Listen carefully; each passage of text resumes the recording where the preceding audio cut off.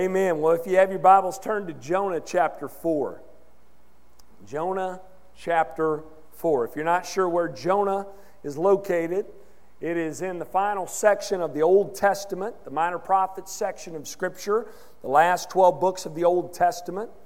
It's found in between Obadiah and Micah, and if that doesn't help you, then just find Matthew, the first book of the New Testament, and just start flipping backwards, okay? Till you get to Jonah. That'll help you get there. When thinking about the book of Jonah, those of us who grew up in the church, our minds often go to Sunday school, right? The stories and the pictures and the activity pages that we did that depict Jonah probably in the belly of a big fish. And that's all many know about that story. They kind of think about, they picture it sort of like Pinocchio and the big whale, right? The cartoon there. But when you begin studying the book, you learn that the story of Jonah is so much more than a story about a man and a fish. It is a story that is filled with great truths about God. For example, in Jonah chapter 1, we learn that Jonah is a book about a sovereign God. The story begins by God coming to the prophet Jonah and calling for him to go to Nineveh and preach against the sins of the Ninevites. How does Jonah respond? Many of you know, not in a good way, right? He gets up and he heads in the opposite direction toward Tarshish. He aboards a ship there. He gets aboard a ship and he begins to set out to sea in the opposite direction. And God hurls a great wind on the sea, brings about a great storm to stop this ship from moving any further. And the men on the ship, fearing for their own lives, they cry out to their own gods. They try to lighten their load to get through the storm. And they wake Jonah because he's sleeping. And they call for him to call out to his God. They cast lots and discover that Jonah is the one to blame for the terrible storm. So they go to him. They learn he's running from God. And basically, why have you done this, right? They inquire about what they're to do. Jonah says, pick me up and throw me into the sea, and you will be spared. They don't want to do that at first. They try to steer through the storm, but they cannot. And look at what happens, Jonah chapter 1, verse 14. Therefore they called out to the Lord, O Lord, let us not perish for this man's life. And lay not on us innocent blood, for you, O Lord, have done as it pleased you. So they picked up Jonah and hurled him into the sea, and the sea ceased from its raging. Then the men feared the Lord exceedingly, and they offered a sacrifice to the Lord and made vows. Verse 17, and the Lord appointed a great fish to swallow up Jonah, and Jonah was in the belly of the fish for 3 days and 3 nights. And that's chapter 1. And the lesson to be learned of God, again, in Jonah 1, is that He is a sovereign God. He is sovereign everywhere, over all things, and over everyone. He tells Jonah to go to Nineveh. He's planning to do a work amongst the Ninevites. Jonah knows that and doesn't want that to happen. So Jonah heads in the opposite direction. Jonah shows some poor theology as well. We're told twice he is trying to flee from the presence of the Lord. Now, the wording there means flee from Him in His temple and from His presence there with His people and from the plan that He's trying to do. But twice we're told that he flees from the presence of the Lord. But what Jonah learns the hard way is that place doesn't exist. David reminds us of that. In Psalm 139, he says, where shall I go from your spirit, or where shall I flee from your presence? If I ascend to heaven, you are there. If I make my bed in Sheol, you are there. God shows Jonah this very truth, that there is no place where we can go away from the presence of God. Jonah flees in the opposite direction of where God is calling for him to go, and God meets him where he is at sea and hurls a great wind and storm on that sea, and Jonah ends up in that sea, and then God appoints a great fish to swallow him up. God is sovereign everywhere, over all things, and over everyone. In Jonah chapter 2, we learn that in addition to God being a sovereign God, God is also a saving God. While Jonah being tossed into the sea is a picture of death and judgment, the fish that God appoints for Jonah is a picture of God's salvation. We don't often think of it in that way, but that's what the wording in the book tells us. The fish is God's instrument of salvation. Notice the descriptions Jonah uses when praying to God from the belly of the fish. He says in chapter 2, verse 5, "The waters closed in over me to take my life. The deep surrounded me. Weeds were wrapped around my head." That's a picture of death. But notice what Jonah says in Jonah 2:2. "I called out to the Lord out of my distress, and he answered me." Skip down to verse 6. "Yet you brought up my life from the pit, O Lord my God." Remember at the end of chapter 2, God not only appoints a fish to swallow Jonah up to save him, but also causes that fish to vomit Jonah back out onto land. God is a sovereign God. He is a saving God. We also learn that He is a patient, merciful God of grace. We learn that in Jonah chapter 3. While Jonah failed at first to do what God had called for him to do, tried to run from God, God redirected Jonah by way of a big fish, had him swallowed up, spit back out on land, then called for him once again to go to Nineveh. And while the Ninevites were this godless group of people, they were ungodly in every way. They had been great enemies of God and His people. God sent Jonah to preach against them and against their ways, and we learn in chapter 3 that they repent. It's one of the greatest revivals in the Old Testament. We're told in Jonah chapter 3 verse 5, the people of Nineveh believed God. They called for a fast and put on sackcloth from the greatest of them to the least of them. Verse 6, chapter 3. The word reached the king of Nineveh, and he arose from his throne, removed his robe, covered himself with sackcloth, and sat in ashes. Is that not amazing? The king of the capital of Assyria, the king of one of the most godless, most barbaric, most immoral, most idolatrous cities in all the world, got up off of his throne, removed his robe, and covered himself in sackcloth and sat in ashes and called for a citywide fast and the repentance of all the Ninevites. What an amazing work of God. And notice their hope that we see here. Look at chapter 3, verse 9. Who knows, they say. God may turn and relent and turn from His fierce anger so that we may not perish. They don't know that He's going to do that, but they repent anyways in hopes that He will.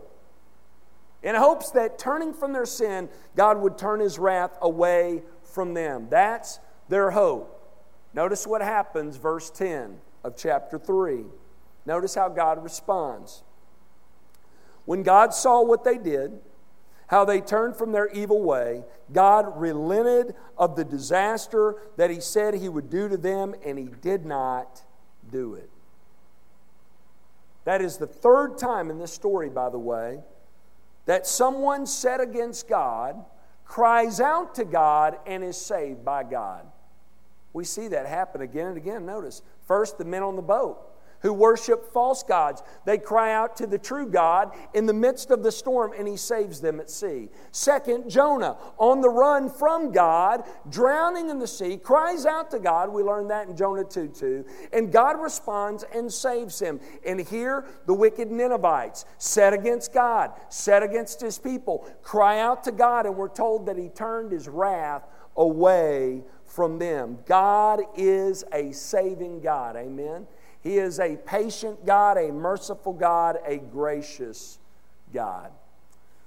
Well, today we're in Jonah 4.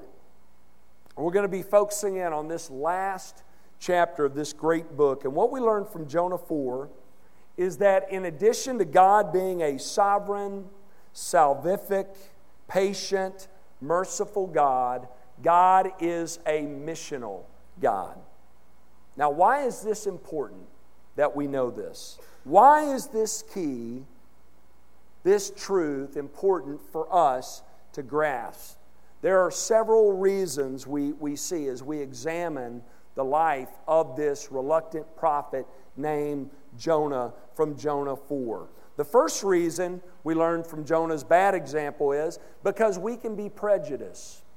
Why do we need to know God is a missional God? Because we can be prejudiced. Now, before you get all bent out of shape over that, let me explain what I mean. Look at Jonah chapter 4, beginning in verse 1.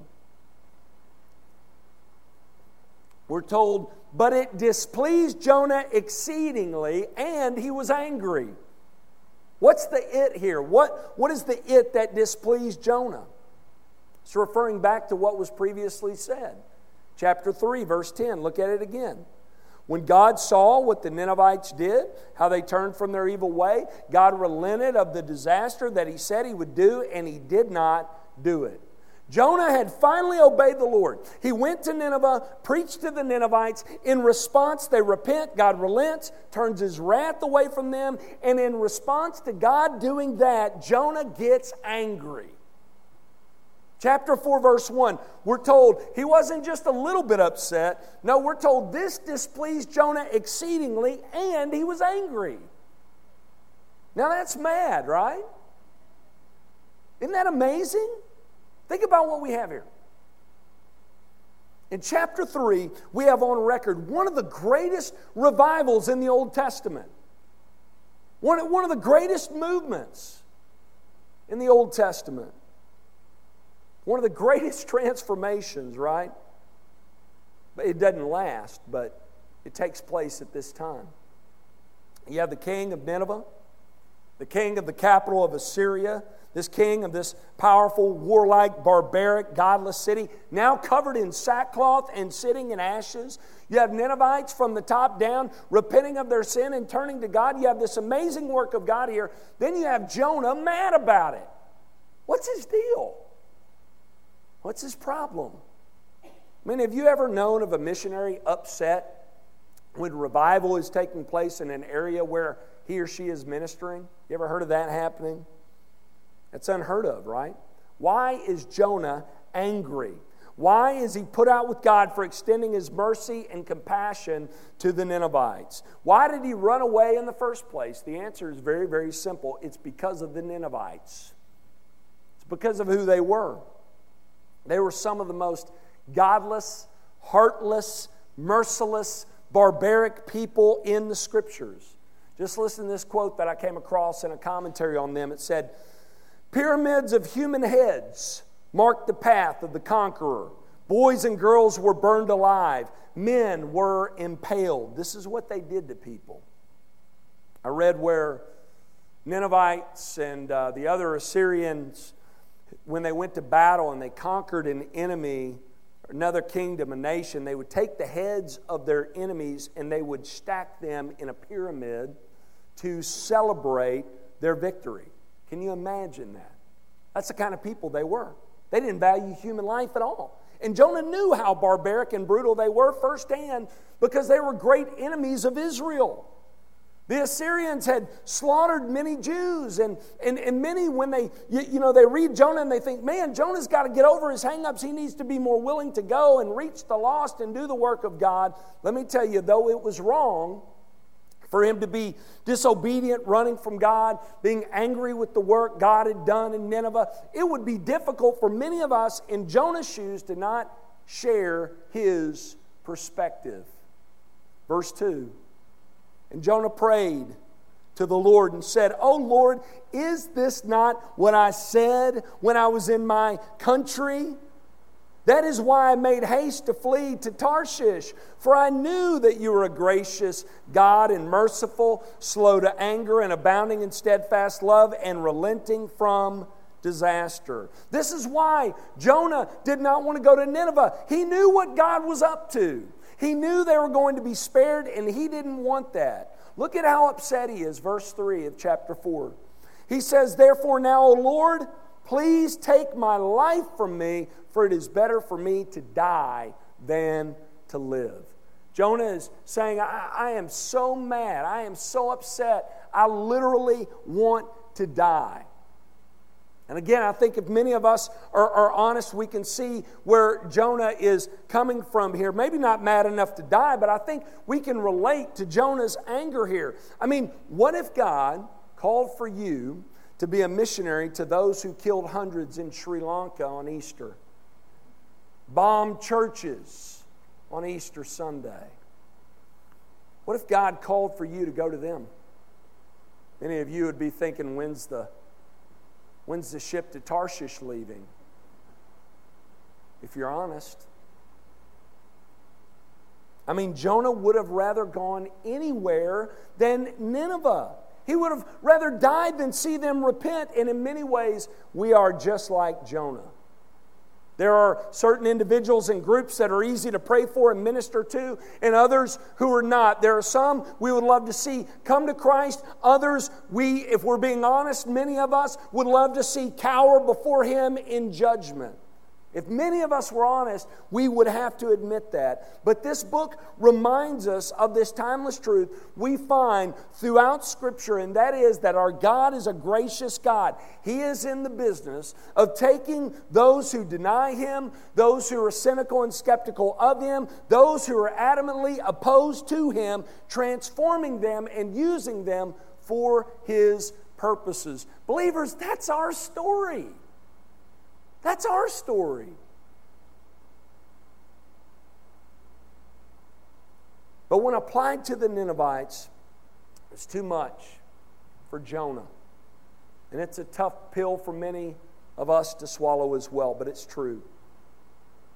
It's what God delights in doing. He's a missional God who delights in taking the broken down, the fallen, the disgusting, and redeeming them and restoring them and using them for His purposes. This is what He did for us.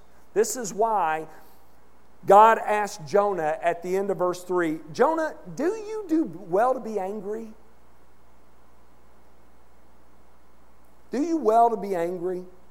Jonah, are you justified in being mad? Who are you to say who's deserving of me or not? Are you deserving of me, Jonah? Are we, believers?" Great truth in Scripture that we must be reminded of again and again is that sin is universal and it is the great equalizer of mankind. Not that all sin is the same in severity. It's not. That's why God gives differing degrees of punishment based upon the severity of sin in the Old Testament. God recognizes it, so should we. But it is the great equalizer in that all of us are sinners deserving of judgment. We are all guilty before God. Though many of us are not as bad as we could be, and though there are some folks that are worse than others, all of us are guilty before Him. And believers, while God has saved us, the salvation we have is in no way, shape, or form earned by you or by me. It is unmerited, undeserved. Therefore, we have no right to say that one is more deserving of salvation than another because none of us deserve it. If you get fair, you get hell. So do I. Judgment. That's what we deserve because of our sin. And God tells us He's come to actually seek out those who are far from Him and bring them to repentance and faith in Christ. We learned that in Luke. Remember Luke 5:32? Jesus said, "This is the reason I've come." He's got the religious leaders who aren't listening. And He said, I've not come to call the righteous, but sinners to repentance. Believers, it's imperative that we remember who we were before God called us. We were dead in sin, enemies of God, undeserving of His mercy and grace, yet He saved us. And if we're going to be imitators of God, we must show this type of attitude toward others. Maybe You're here this morning and you're on the other end of that. You know you're undeserving, but you feel as if you're too far gone, past the point of return. Listen, as long as there is still life in your lungs, breath in your lungs, life in your bones, there is hope for you.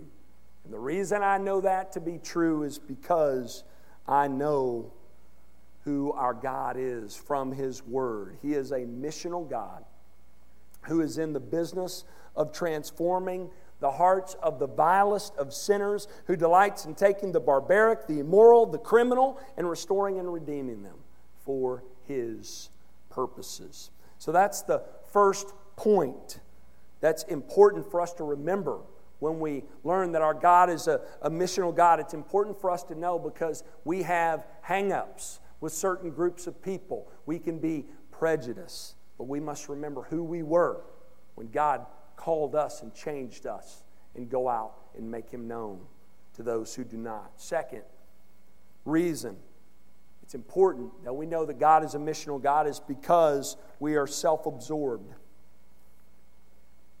taking a beating today, aren't we? It's good, though. Look at verse 5. Jonah went out of the city and sat to the east of the city and made a booth for himself there. He sat under it in the shade till he should see what would become of the city. So notice it says Jonah went out of the city. Now my guess is he didn't simply walk out, he stormed out. He hated these people, couldn't stand watching them repent and be forgiven. So he storms out of the city. He goes and sits on a nearby hillside, makes a booth for himself there. And the reason he does this is because it was hot in Nineveh. It's modern-day Iraq, so it's a hot place. I saw the other day it was 120 degrees. Probably a day like that. Guessing this is the kind of heat he's facing. He don't want to be exposed to that. He goes to the east of the city, goes up on a hillside, makes a booth for himself so he'll be protected from the heat. And we're told that as he sits in this booth, he is watching to see what will become of the city.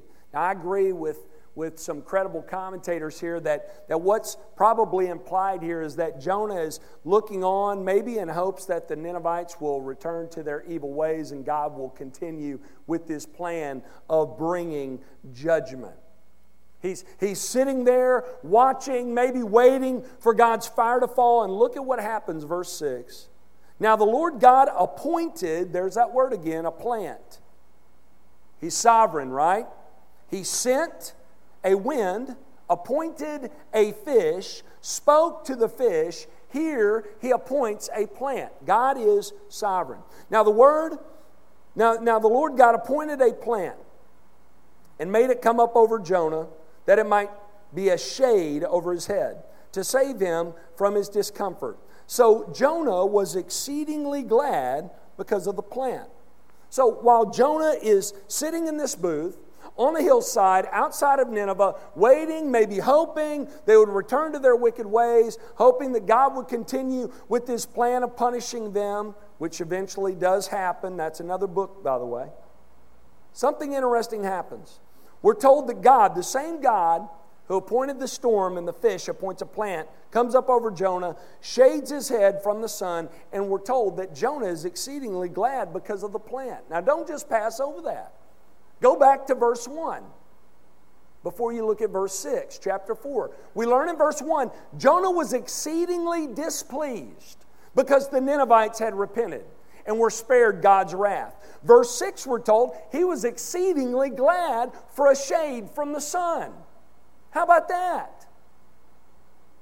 Here we learn that Jonah was one self-absorbed prophet.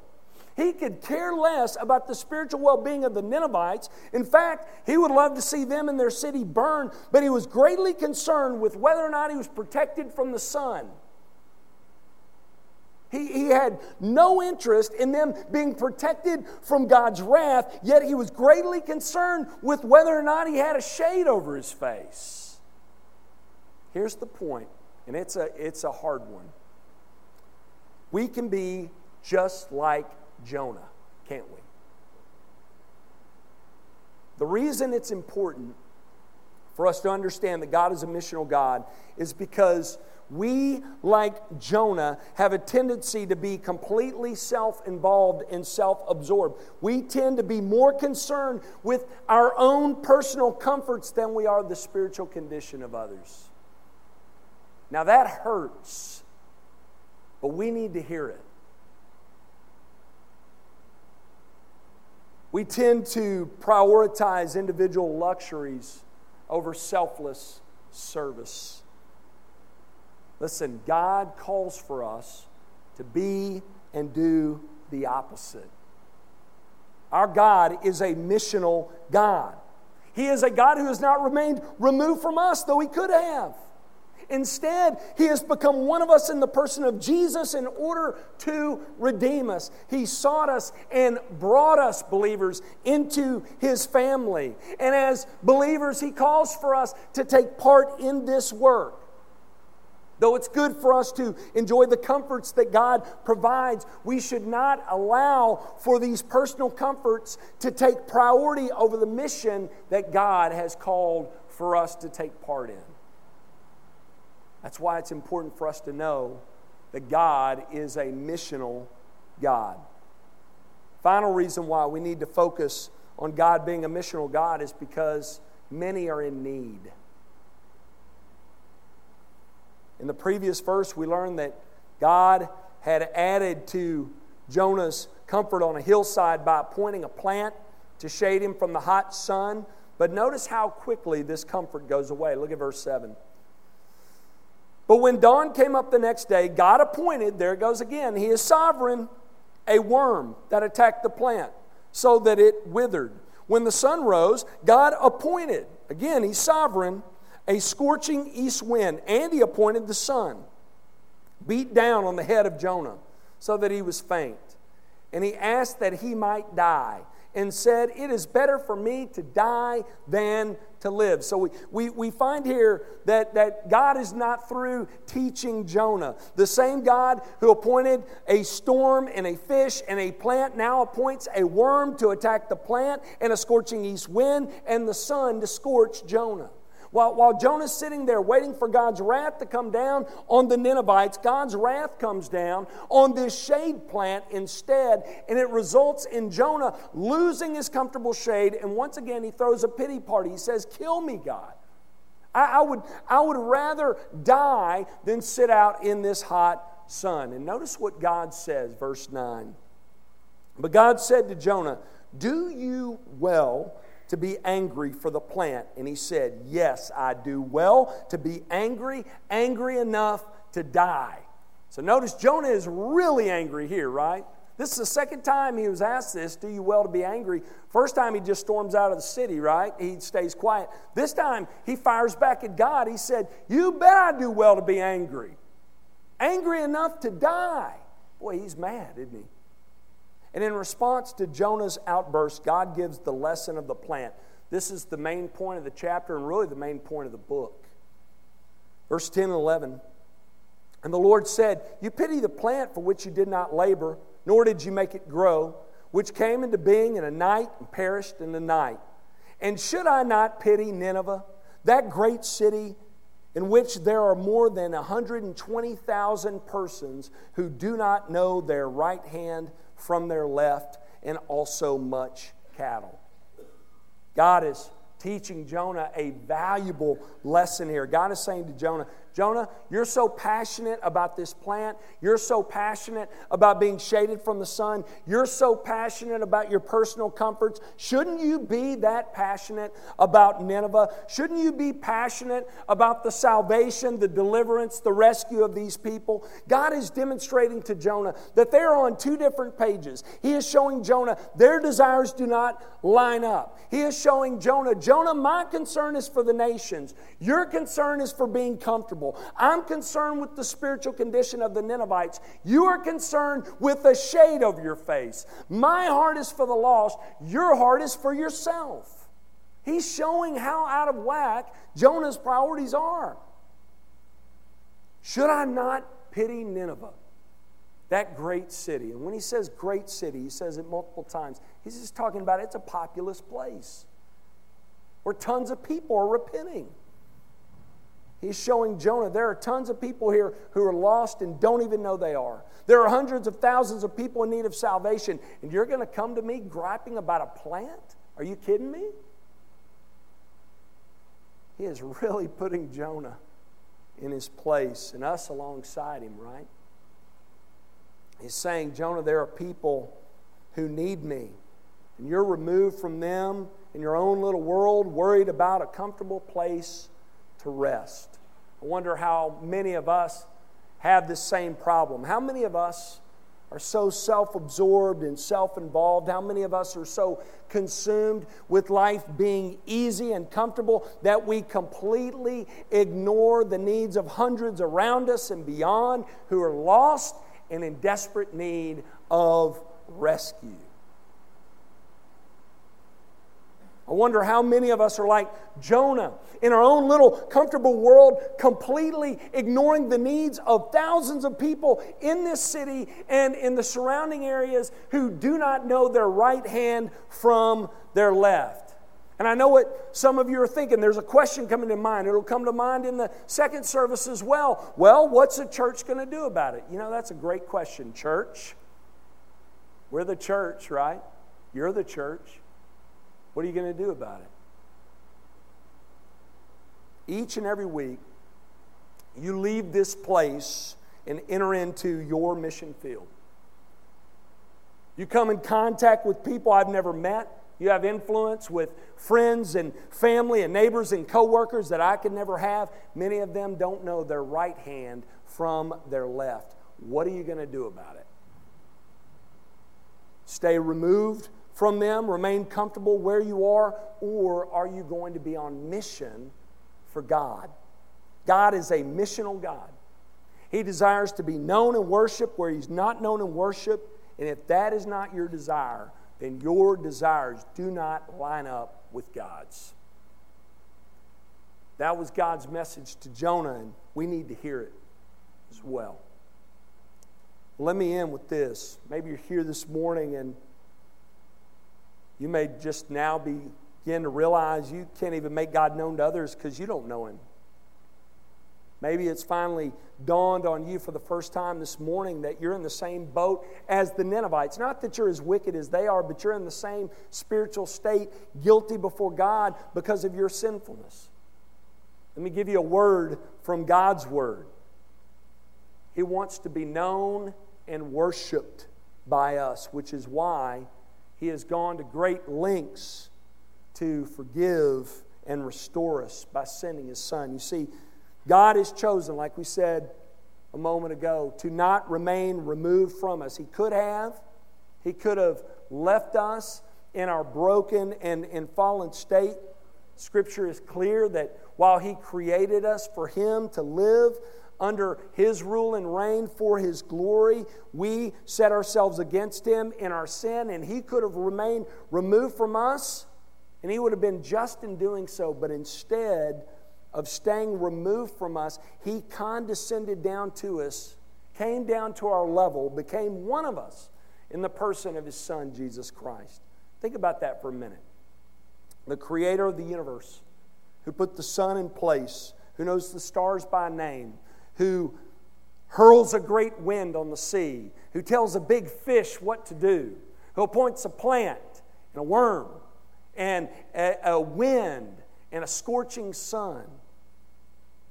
He chose to be born in a lowly manner, in a lowly place, to a lowly family for you and for me in the person of Jesus. He identified with us by growing up in an average home and by walking the streets with the common man, hung out with fishermen, tax collectors, and sinners, even allowed Himself to be identified with the lowliest of criminals, allowed Himself to be punished and executed with them. He died a painful death on a shameful cross. The sins which separated man from God were paid for by Christ at Calvary.